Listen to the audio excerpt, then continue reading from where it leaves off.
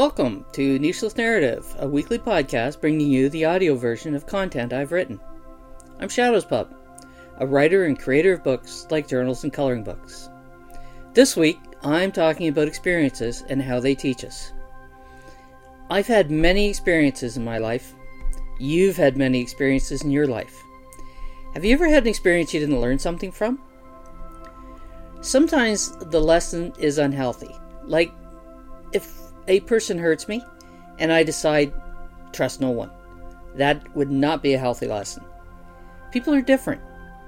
One or even many may be totally unworthy of trust, and some are very trustworthy.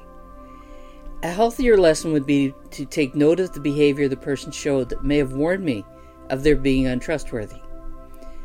I can think of some truly valued friendships would not have happened if I had adopted a trust no one approach over others' betrayal. We all experience betrayals. It's what we do with them that matters. For better or for worse, our experiences shape our lives and our attitudes. They test us in ways a teacher in a classroom can't. In a classroom, we learn first and then we get tested.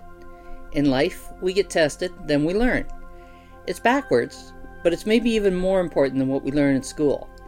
The lessons in life never really end.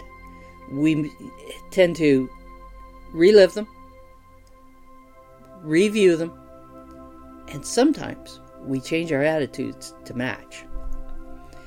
I could hear about someone's experience and even take their experience to heart, but I wouldn't really learn the lessons from a similar experience until I went through it myself. I do say similar, as we never really experience something like the other person does. Even when we're present as the event is happening, how it impacts me will easily be different than the other person. My experience will be colored by my previous life experience, just as the other person's previous life experience will impact their reaction. Our reactions will differ. I don't think I've ever learned a lesson from an experience not had. Probably explains why sometimes it doesn't matter the warnings we receive. We just feel compelled to give it a go. As I've accumulated these experiences, I've at times been able to project what could happen. When I was young, rarely, if ever, did I stop to think about what my actions were going to produce. It was like something just told me, just blunder in, learn the lesson. That inner teacher drove me to the experience and let it happen. Then I learned. Sort of funny as I was never a very good student. Most of my school lessons were too easy to hold my attention for long. I've often been known as someone who shoots from the hip with my opinions. I'm very much like that when I was younger. I've learned to temper the shots as I get older. I've taken in the life lessons. I don't do it in every situation. There are times I'm just going to out and say what I think, and you can like it or lump it. Other times, I let the shot come from my heart, and I deliver it in a lot more gentle manner. Sometimes, the experiences we have are not of our making. They are situations which just arise, and we need to deal with them.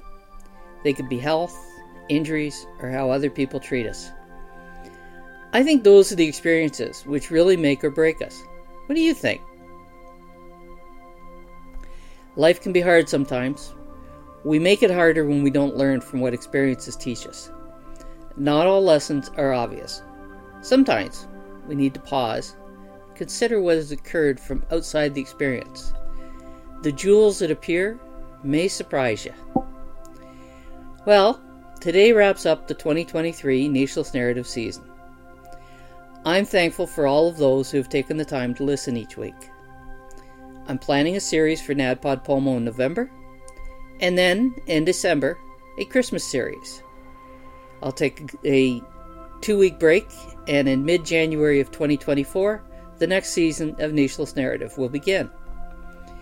In the meantime, all my podcasts can be found on nichelessandlovingit.com, and while you're there, you might want to subscribe to my weekly newsletter, Nicheless and Loving It, where I keep everybody up to date on what I've been up to and what I've been creating, and who knows what else I'll happen to decide to share with everybody. So, until we meet again, have a great week.